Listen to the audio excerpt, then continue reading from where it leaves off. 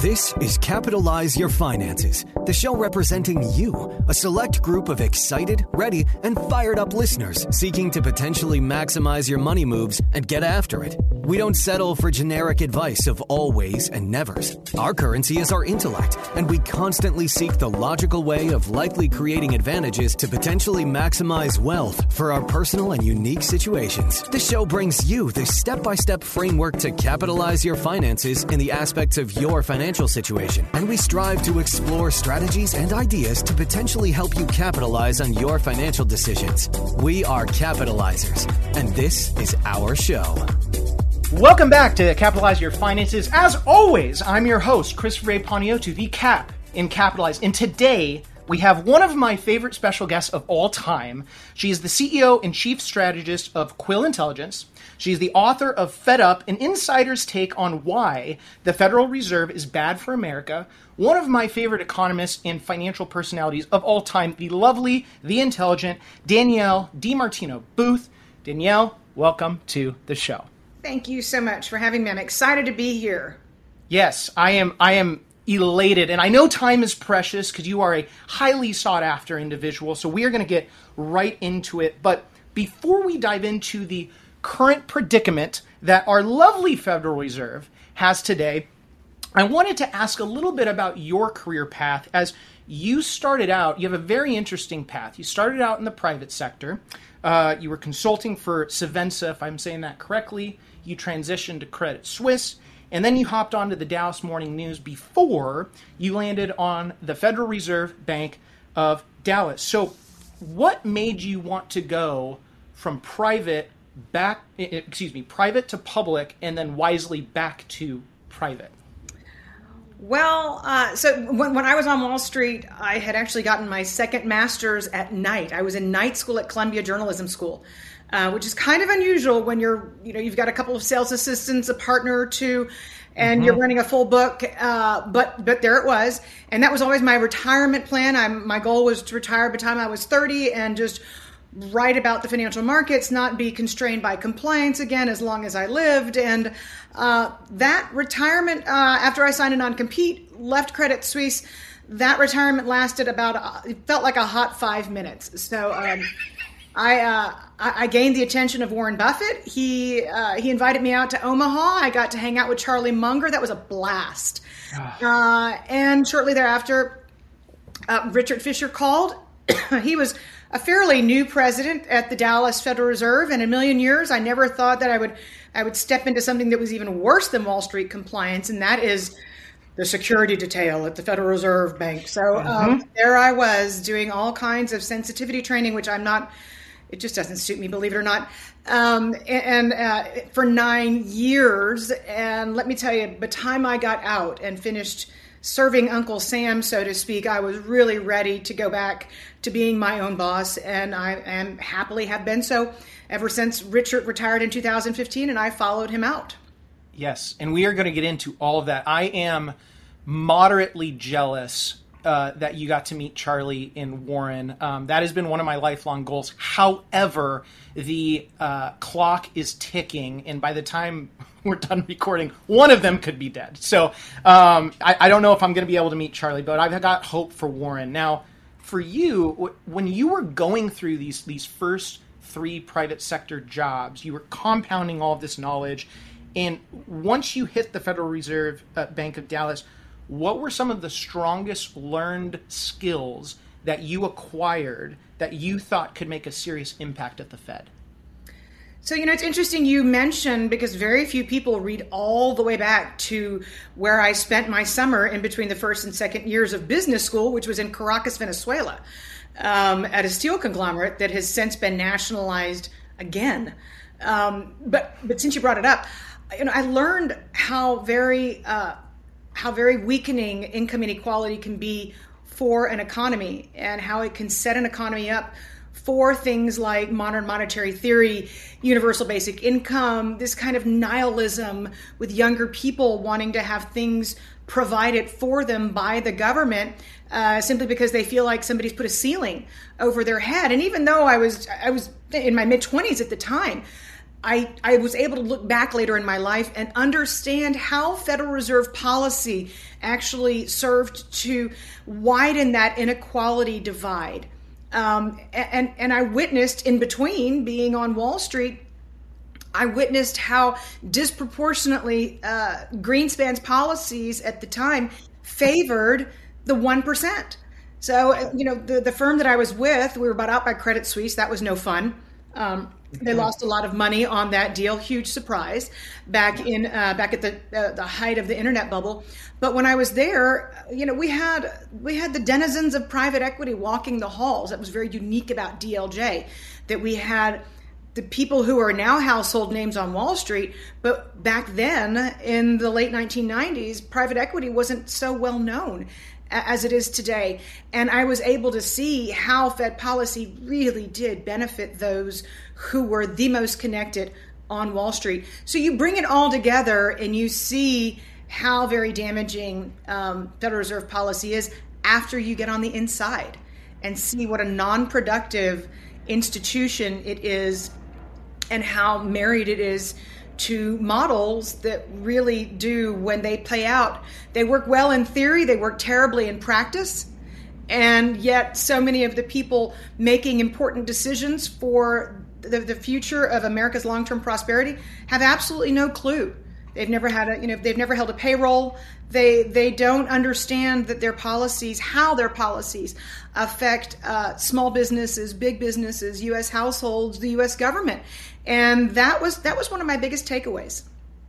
And you teed up the question that I had in my head perfectly. So once you got to the Federal Reserve Bank of Dallas, how quickly did you realize that something was seriously wrong, as there's that huge disconnect between everyday Americans and your public sector employer? So one of the reasons that I actually decided to join the Federal Reserve was a gal that I nicknamed the Linoleum Lady. And when I was at the Dallas Morning News and I was saying that the housing bubble was going to burst and it was going to be global and systemic in nature, I got a lot of hate news. I had a security contingency. It was kind of a mess. And this one woman used to send me these hate notes about, my husband does not want to take this home equity line of credit out, and he's worried that we might be in a housing bubble because he's reading you, and would you just be quiet? And then a year later or so, right before I joined the Federal Reserve, she wrote me a letter and she was like, I'm so sorry. I should have paid closer attention. My husband lost his job. We did take that home equity line of credit out, and we have lost our home to foreclosure. And that was one of my biggest takeaways as I was joining the Federal Reserve. When I was writing the book Fed Up, I talked about the fact that when I got to the Federal Reserve in 2006, my hair was on fire. I'm like, oh my gosh, this thing that I've been predicting is actually happening. I'm watching it play out. Americans are losing their home. We're on our way to north of 10 million foreclosures in America. I get there, and it's like nothing was phasing anybody because Bernanke had said that it would be contained and that there would be no problem. I'm like, what if Grand Poobah Bernanke's wrong? Look at what's happening on the ground. And sure. There was a certain intellectual snobbery inside the Fed that, that their perception of how the world worked was how the world worked, even though it wasn't. And they don't want to hear outside opinions. And I shouldn't paint with such a broad brush. There's some really great personalities at the Dallas Federal Reserve. I can name a handful of them, but by and far, kind of your pure play academic PhDs, they were just out of touch. And I said to myself, for all the power that they have, what a tragedy that they are as out of touch as they are. Yeah, it is super sad. And that's one thing I even noticed when we started this podcast a couple of years ago, because I started with getting to know a lot of these academics on the planning side of our industry. And to their credit, they set the stage for how I've built my business. But there is a huge disconnect between the pure academia and then just the black and white emotional intelligence of everyday, really just everything, what is going on. And, I don't want to dive too far into like the past because there's a ton of topical stuff I want to ask you today. But it was interesting when I've spoke to a number of people because I was ecstatic to have you on the show. And one common misconception that I think a lot of people have about you is that you discovered the 411 of what was going on in the Fed and you immediately hopped out of there and bailed. But in actuality, you didn't take that replunge until I believe, if my history is accurate, June-ish of 2015. And so my question is purely out of curiosity. Was there a reason why the delay was so elongated? Was it calculated? Or was there something that my question is not even touching? Well, actually, you're just busted because you haven't read Fed Up, which, don't get me wrong, somebody just told me that they'd run out on Amazon. But Richard Fisher, what people don't understand about this is, I'll make this as succinct as I possibly can. There are 12 Federal Reserve districts all across the country. The Federal Reserve Board that's in Washington, D.C., the best way I can describe it to you is it's a full federal agency. Their email addresses end with .gov. And across the 12 districts, my email address used to end with .org. So we were partially owned by banks in our district. They get paid a dividend, and then the rest of the operating profits of a given district are remitted back to the U.S. Treasury. So we're kind of a quasi-private public institution. As such, back in 1913, when these 12 districts were envisioned, the Federal Reserve District of New York was given a permanent vote on the Federal Open Market Committee.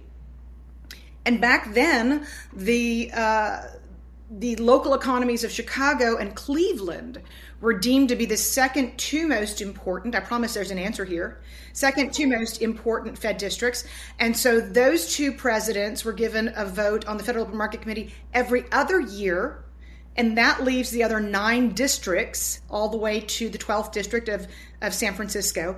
Those presidents get a vote every 3 years. So during Richard Fisher's voting year, he took me to lunch, he sat me down and he said, I know you want to leave. I know that you don't fit into this bureaucratic organization. Yes. I'll give you autonomy within the organization, whatever you want, if you'll stay for 4 more years through my final voting year, which at that point was still 4 years down the line. And so that was why I stayed for as long as I did, because people say this woman's a crazy spitfire. What in the world was she doing sitting inside of a bureaucracy for 9 years? And I'm like, well, I was miserable, but I committed to Richard to give him 4 more years, and I did. And boy, the minute he was out the door, I was right behind him. Yeah, and it was interesting. So to back myself up, did read it. However, it was confusing to me because I've never worked public. So when I read that, I was like, someone as strong-willed and independent as you, for like, certainly you could have gotten out earlier. But now that you've explained all that makes perfect sense to me. Well, look, I'm not trying to toot my own horn. Somebody on Twitter once said, "You're too self-confident." I'm like, what's the alternative? Should I just cry? But to not sound too self-important, I did really feel like I was trying to make a difference. And those last 4 years that I stayed, that was when the Fed was making the fatal errors of going to the zero bound, of not just that first emergency tourniquet, we've got to stop the bleeding, QE1, but venturing over into QE2 and QE3, which I think were fatally flawed decisions. And, at the time, Richard was fighting the good fight. I was fighting the good fight right alongside him. And I thought I was doing something that was important, even though I knew that I was fighting a losing battle. Yeah. Well, and isn't it interesting that you brought up that, and I don't think that you sound like any of those things, okay? Because, of course, I follow you on Twitter. That's how we connected. But it's the classic you're damned if you do and damned if you don't. Because if you come across as this self-confident, not to go too far off on a tangent, people could perceive you or me as arrogant or egotistical or narcissistic. But on the flip side, if you come out basically, maybe not crying, but I don't know, maybe crying, I don't know, and very soft and not convicted in your ideologies, well, then no one's going to ever listen. It's a very difficult thing that I wish people of influence, whether it's finance, business, health, wealth, happiness, would talk about, because I personally struggle with that a ton. But it's neither here nor there. I'm excited to finally get into the topical stuff. Let's go. As of this recording, March 30th, 2023. I think it's safe to say this past year we have had a rather volatile financial environment. I also think it is extremely safe to assume that you may have an opinion or two of what the Federal Reserve is doing. Now, I have my own opinion of what I believe Mr. Powell should have done a while ago. But again, this is about you. And so I'm curious, if you were the head of the Federal Reserve, no pressure, what would you have done earlier? And now, given the cards that you're currently dealt, how would you handle what is going on right now? So I recently published for the public what I called my opus, Too Small to Not Fail. I go through in that piece, which I recommend you all read. Go to DiMartinoBooth.substack.com. It's there. This is probably the first institutional piece of research I've opened to the public in, I don't know, years. But in it, I explain that while I was as perturbed as the next person about the insistence and the persistence of the transitory narrative as it pertained to inflation, I do and did understand what was going on at the time, because the administration was really pitting Jay Powell against Lael Brainerd internally, and they were not decisive enough about saying, you know what, Powell, we stand behind you. We have confidence in your leadership. We're just going to immediately renominate you, put you in front of the Senate, and get you reconfirmed. That did not happen. So they actually held Jay Powell hostage for months and months and months and months, at which time the Federal Reserve Board in Washington, D.C. was split.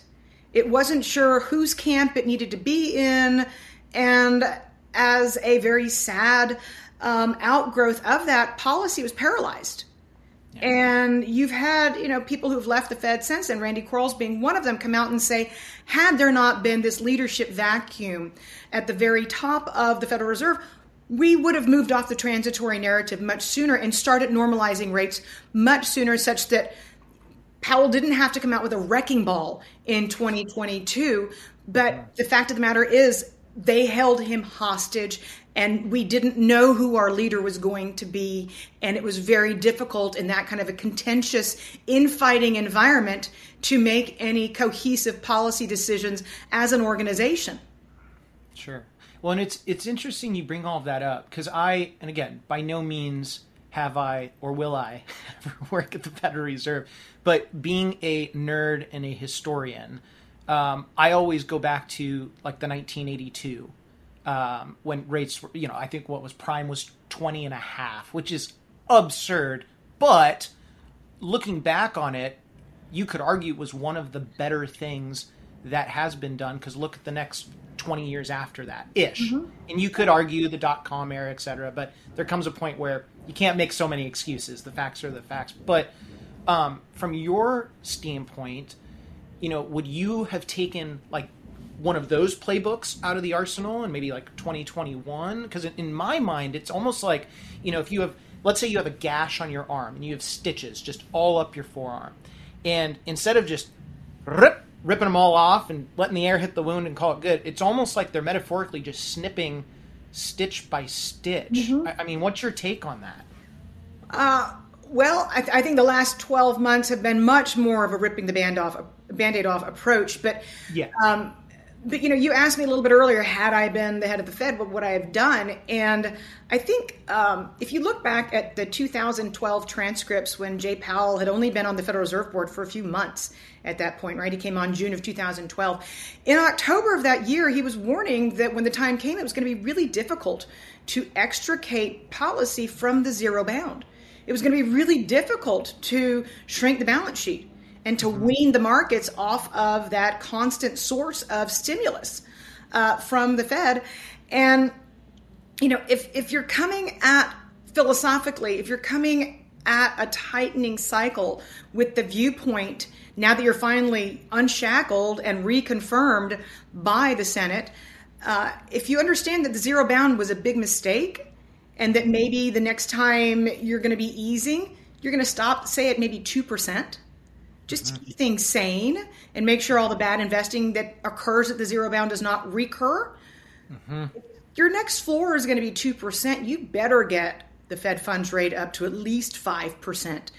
So you've got a good 300 basis points of easing in the chamber for the future. And if that's his goal, and I posit that he does not see any longer the efficacy of the zero bound, then he needed to get rates up much higher. If he really wants for the Fed to no longer be engaged in quantitative easing, he needs to keep shrinking the balance sheet. So there was no right decision to make, by the way. They're like, if you were the head of the Fed, what would you have done? And I'm like, well, I would have looked at my bad choices and been forced to make one of them. Because that's all it was at this point. I mean, we have more debt than you can shake a stick at. Obviously, we have disruption in the Treasury market, which is supposed to be risk-free. And it's not trading the way it should be. Forget where interest rates are. There's simply disruption in the functionality of that market. And, at this point, there's just too much of it out there. And we're finally beginning to suffer the circumstances of having absolutely no discipline. Yeah. Well, and I that last part, no discipline, is huge. And speaking of no discipline, one of the things that come to my mind is actually the housing situation. And one thing that has just perplexed the snot out of me, especially over the last couple of years, is for whatever reason, despite mortgages doubling, or in some cases more than doubling, at least locally and for the most part across the United States, homes, from my vantage point, have either stayed relatively the same price or they've decreased, but it's been slight. It hasn't been just this, free fall. And so what are your thoughts on when we shall, quote unquote, meet our maker? Because just from a common man's standpoint, I'm looking at it going, these prices are absolutely absurd. And they remain absurd. Good friend of mine, Lev Bardovsky, publishes every day the Daily Shot. And to his credit, he continually publishes this graph that shows, what the home price index looks like, indexed to the same exact trajectory of what incomes look like. Mm-hmm. And the divide between the two has just continued to grow as a factor of time, which is unsustainable on its very face.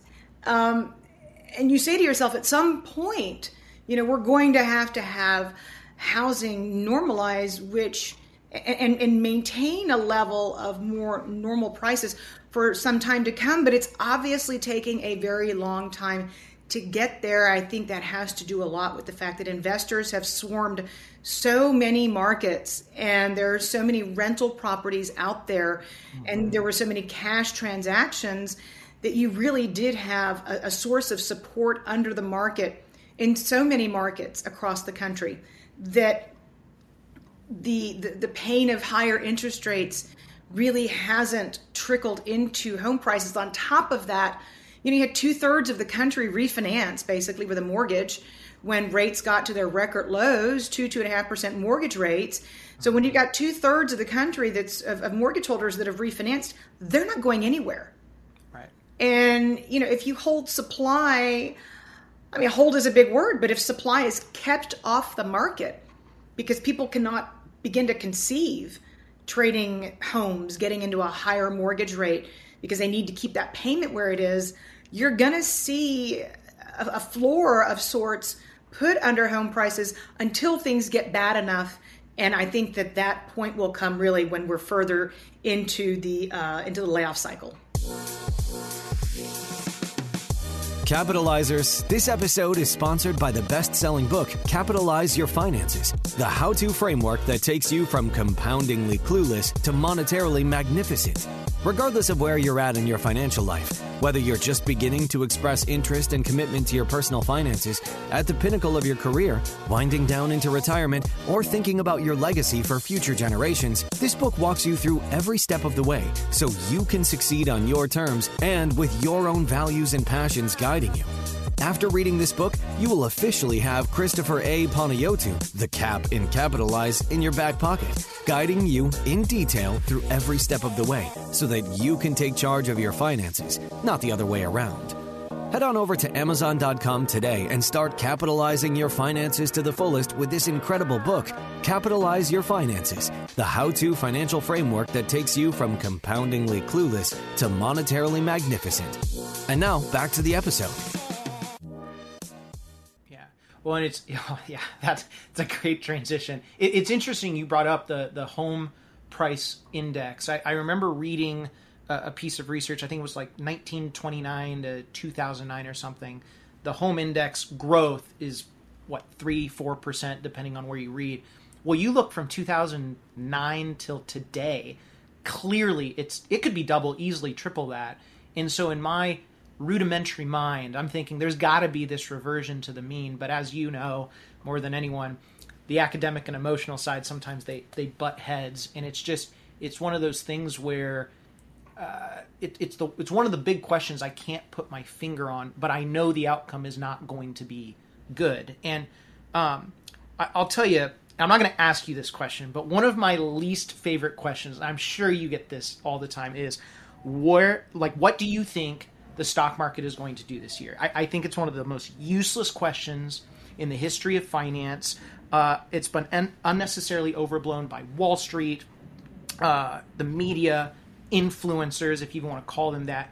But what I do think is valuable is looking with your own eyes, listening with your own ears, in talking to everyday people. And so my question for you is this.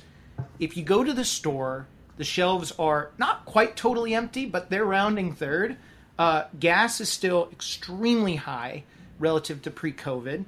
And the various debts, especially student debt, keeps getting kicked down the road. So eventually the piper's going to need to be paid. So how would you handle these predicaments, and where do you think the Fed is succeeding and failing in these endeavors? Well, so, let's go to student loans for just a minute. Great. Pre-COVID, if you did have a student loan payment, on average, it was $393 a month. That's not an insufficient dollar amount when you consider what your monthly budget is, when 15% of U.S. Of car owners with a car loan have a payment north of $1,000. So 15% car payment north of $1,000, which is just outrageous. And then you tack another $400 a month obligation onto that, and then you're paying a higher rent than you would otherwise. All of a sudden, and this is going to be August 31st, at the latest, that these repayments begin, restart. That's like your budget having a heart attack. And Fed policy being what it is, and being too low for too long, which encourages people to go into the stock market. Obviously, the Fed bought 2/3 of the mortgage-backed securities market. A third of the mortgage-backed securities market. So this encouraged a lot of speculation in housing as well. So in a sense of the word, Fed policy has directly fed into people saying, look, the stock market's up. I'll take more out on my credit card because my retirement portfolio is worth that much more. Or look, my home value is up. So I've got more wealth stored up in my home so I can buy a nicer car. So a lot of perverse decisions are fed by what we call the wealth effect. And very few people incorporate into their mathematical models of what their budget should look like. What happens if that paper wealth ends up being, flammable?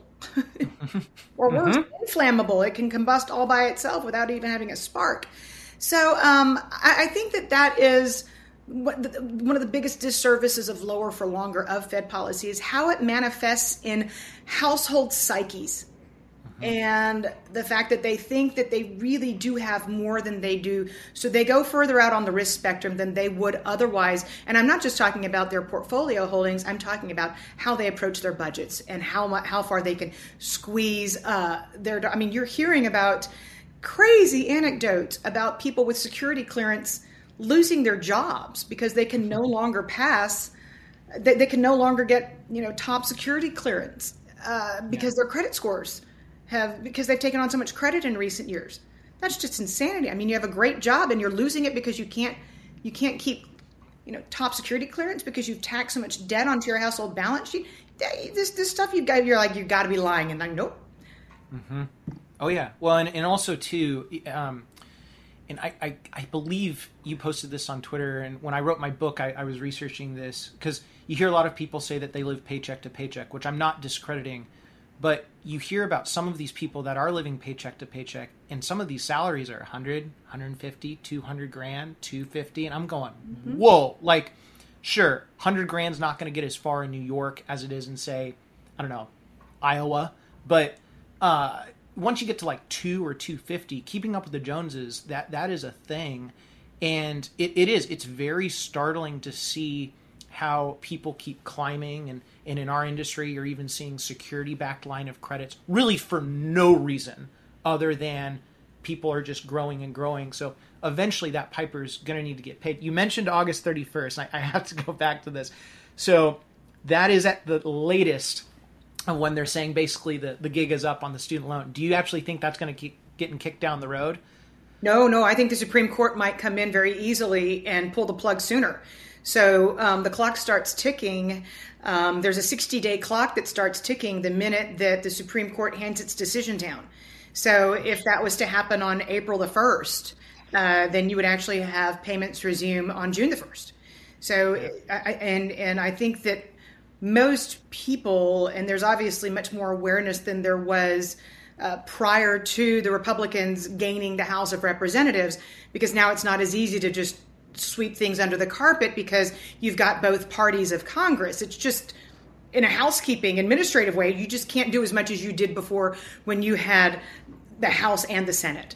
So, no, I think that August the 31st is the outside date, and that people who know that that these payments are going to be resurfacing, they need to be planning for it today. Yeah. Well, and it's crazy because, spoiler alert, I don't think most are. So would you? Oh, go ahead. No, I'm laughing. I'm agreeing with you. It's very, very sad. It's sad and it's scary. And, obviously I care about the people I talk to and all of that. And I've talked to my counselor about it, where it's like, you see the train coming and you want to just scream at everyone. And even though I've got a loud mouth, it's not loud enough. And, sometimes there's only so much you can do. Would you say that then the Federal Reserve, as of right now, is providing a net positive or net negative to the current economic situation? Well, given right now, for example, your average household, if they were sitting on a 3 or 4% mortgage, if borrowing rates were a lot lower, they might be able to get budgetary relief by looking to do a cash out refinancing. That's not happening. And that's why we say that policy is quote unquote restrictive. And it is. That being said, I fully advocate for Jay Powell seeing this through and having the latitude to not go back to the zero bound, saying, enough with quantitative easing. It's no longer a tool in the toolbox. It didn't work before, and it got us into a lot of trouble. So again, because there are no good choices, we just have our choice of bad choices to make. I advocate for taking our lumps as opposed to, if you want to take it to the extreme, and this is what I wrote about with too small to not fail. If you take it to the extreme, I ask the rhetorical question: if the U.S. economy, the largest in the world, can only subsist at the zero bound with quantitative easing going full tilt in the background and monetizing every last penny of Treasury debt, then there's absolutely no reason to even have a Federal Reserve, because that's mechanistic. You don't need people deciding to keep interest rates slammed at zero. You don't need anybody to do that. The Treasury can do that. The Treasury can buy back its own. And if we're going to turn into a banana republic, let's just do it. Yeah. Well, and it's interesting because you and I hear both sides of the aisle every time. People either love Powell, they can't stand him. Right now, I'm like in the 1% minority. The world hates Powell right now. Yeah. Well, and it's interesting too, because even someone that does just despise any Federal Reserve chair, like, I still want them to come out of this on a positive, because that means it's going to help everyone. Sure. And that's something that's just uberly perplexing. I want to switch gears a little bit, just because of course I want to be respectful of your time. And I actually wanted to transition a little bit to ChatGPT. Now, our listeners know that I am not just like this uberly hip and trendy guy, really in general, but specifically on the investment and planning side, because eventually that story's not going to end well. However, I have personally given it a try, and it's actually been mind-blowingly beneficial for podcasting, emailing, posting. But what I can't seem to figure out is the 1 degree of separation from the usage to direct profitability. And so without giving specific investment advice, how do you think ChatGPT will change the world of business? So the best way that I can describe kind of the user ability, the importance of this moment, if you will, because this is a moment. It's a moment when you can ask an app to decipher a rates trader speaking in gobbledygook about, how many basis points, standard deviations, this contract is trading here, and all in acronyms and abbreviations, and have something disentangle all of that. My best description right now of ChatGPT and why it is so disruptive is because it strips away the need to really have a traditional analyst per se. It is it explains things. It's explanative. It doesn't, however, think. And I think that's the difference. It's extraordinarily powerful. I mean, extraordinarily powerful, because it can take extremely complex subjects and break them down. And, I was saying to somebody earlier, the difference between me asking an analyst to describe something as simply as possible and asking ChatGPT to do that is ChatGPT is not going to try and look smart while they do it. And ChatGPT is going to be kind of agnostic and there's no ego. Whereas when you ask a human being to do something, they might want to show off. And they might use words that they wouldn't otherwise because their name is on it. And I think that is a huge difference, is that you do get a level, at least on an analytical basis, of objectivity that is very difficult to get from human beings. And in that sense, I really do see this as being a disruptive force in the labor market. You can just tell this thing to do to be a paralegal, to be an accountant, to be, lower management in finance, because it can do duties. It can perform duties. What it can't do is strategize. And thank God, because I have a payroll and I have employees and we publish 13 times a week, and I need to be of use, or I can just go off and retire somewhere. No, I can't retire. I'm on the no retire plan with 4 kids. But what it can't do is take the place of somebody who is trying to, and it tells you, by the way, I am not predictive. I am not a predictive function.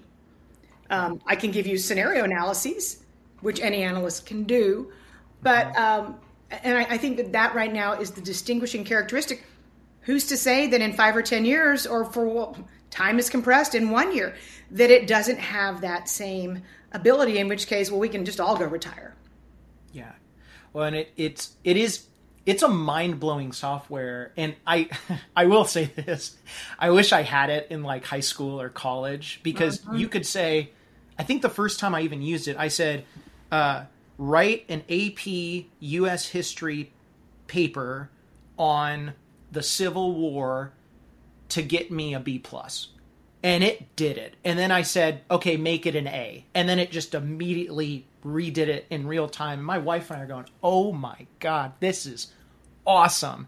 And on a business side, to your point, I'm thankful it's not strategizing. I don't know if you saw, I think it was this morning, Elon Musk even came out and basically said, hey, we need to pause the progression of AI intelligence because it's getting exponentially stronger than we may or may not want it to be. But it's neither here nor there. My last question for you before we let you ride off into the sunset of your day is actually regarding your own situation. So you have this plethora of experience at your fingertips. And with working in these various private sectors, pre-Fed, Federal Reserve Bank of Dallas, and now you're back on your own, conquering the world, what have been some of the most valuable strategies and insights that you have gained in order to capitalize on your finances?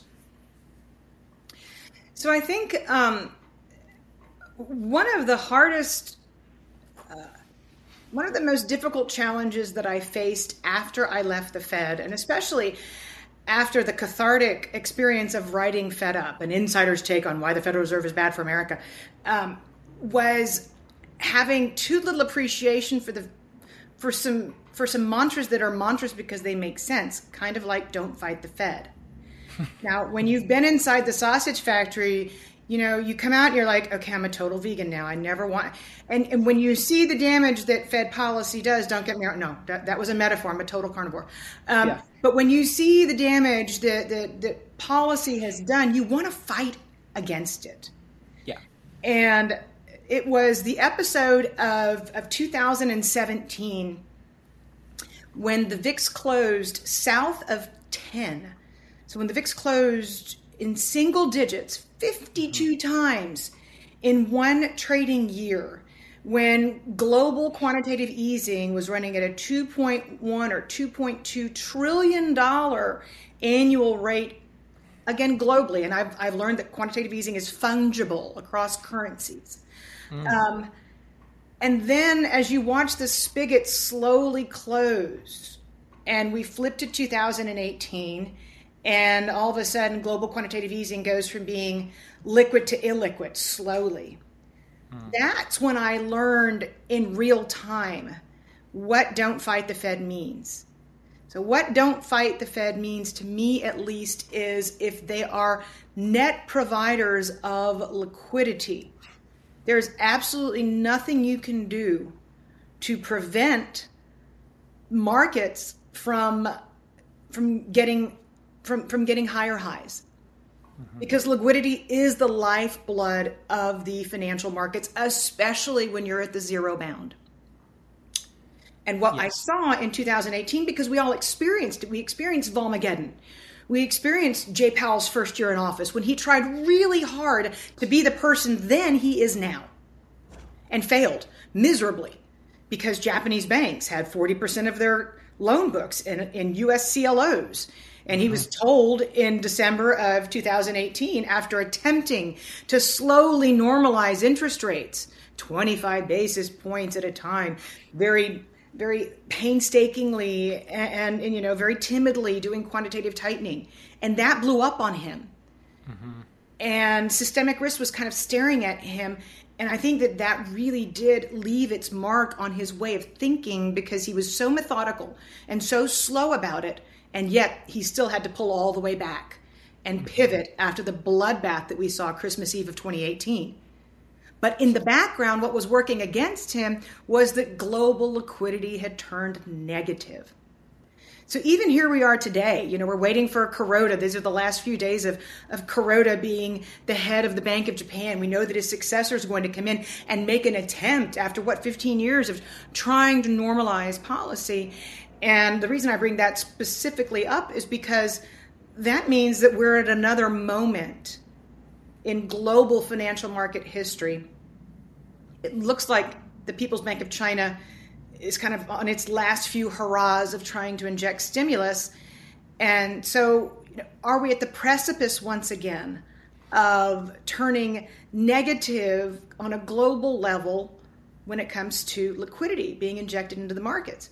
Because it is the People's Bank of China and the Bank of Japan that have acted as offsetting factors as the Fed has shrunk its balance sheet, as Janet Yellen has had to push the economy into emergency measures. So she's been able to push liquidity into the market by reducing the nation's checking account below its minimum balance that it has to hold by law. So there's been a lot of offsetting factors, but it appears to be that this process is coming to an end again. And, I look back to this period of March to May of 2008 when Bear Stearns fell March 17, 2008, the next day the Federal Reserve opened up the discount window to securities dealers and the market went nuts. The S&P rose 15% in 2 months' time. Until May the 19th of 2008, because they said, you know what, they've come up with a new mousetrap. They're going to be able to provide the liquidity that the market needs. Everything's going to be just fine.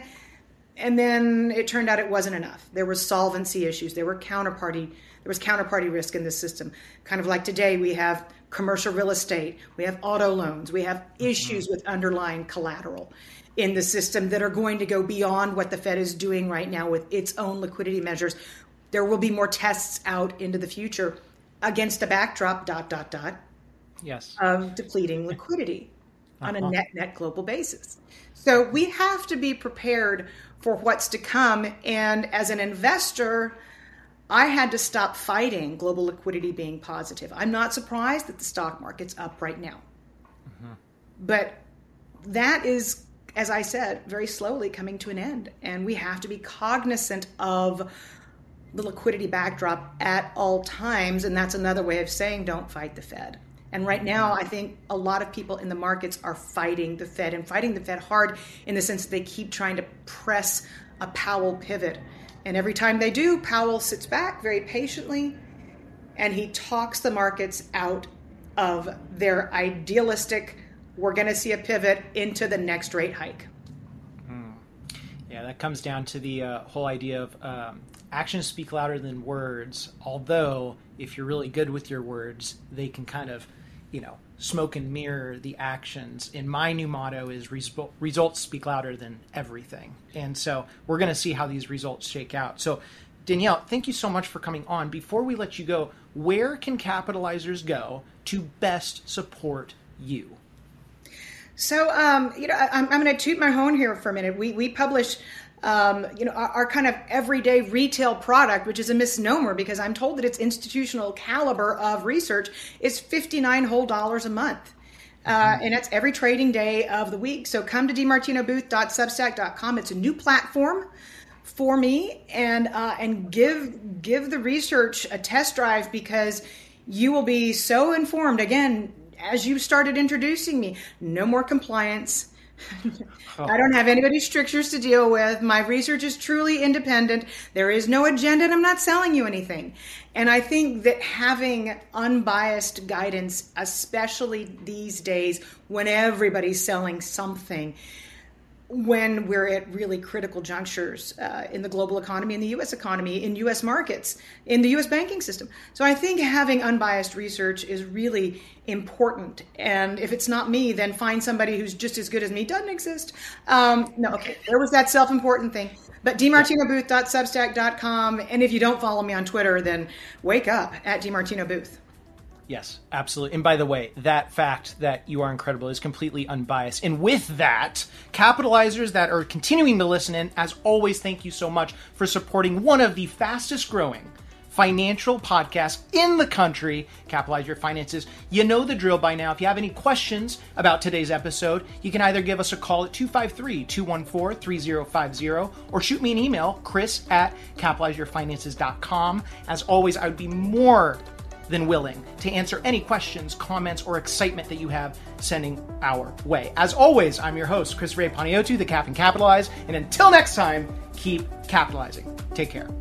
The information provided should not be considered specific tax, legal, or investment advice and is not specific to any individual's personal circumstances. You should always seek counsel of the appropriate advisor prior to making any investment decision. All investments are subject to risk, including the loss of principal. This material was gathered from sources believed to be reliable. However, its accuracy cannot be guaranteed. Examples cited are hypothetical, are for illustrative purposes only, are not guaranteed, and subject to potential federal and state law amendments. There is no guarantee that you will achieve the results discussed or illustrated. The CBOE Volatility Index, or VIX, was created by the Chicago Board Options Exchange, CBOE, and is a real-time market index that represents the market's expectation of 30-day forward-looking volatility. Derived from the price inputs of the S&P 500 index options, it provides a measure of market risk and investor sentiments. S&P 500 index is an unmanaged index and includes a representative sample of large-cap U.S. companies in leading industries. An investment may not be made directly in an index. Christopher Panayiotou is a registered representative with and securities and advisory services offered through LPL Financial, a registered investment advisor and member FINRA SIPC. The investment professionals are affiliated with LPL Financial and are conducting business using the name Capitalize Your Finances. Finances, a separate entity from LPL Financial. Danielle DiMartino Booth and any other individual or company mentioned in this podcast are not affiliated with Capitalize Your Finances or LPL Financial.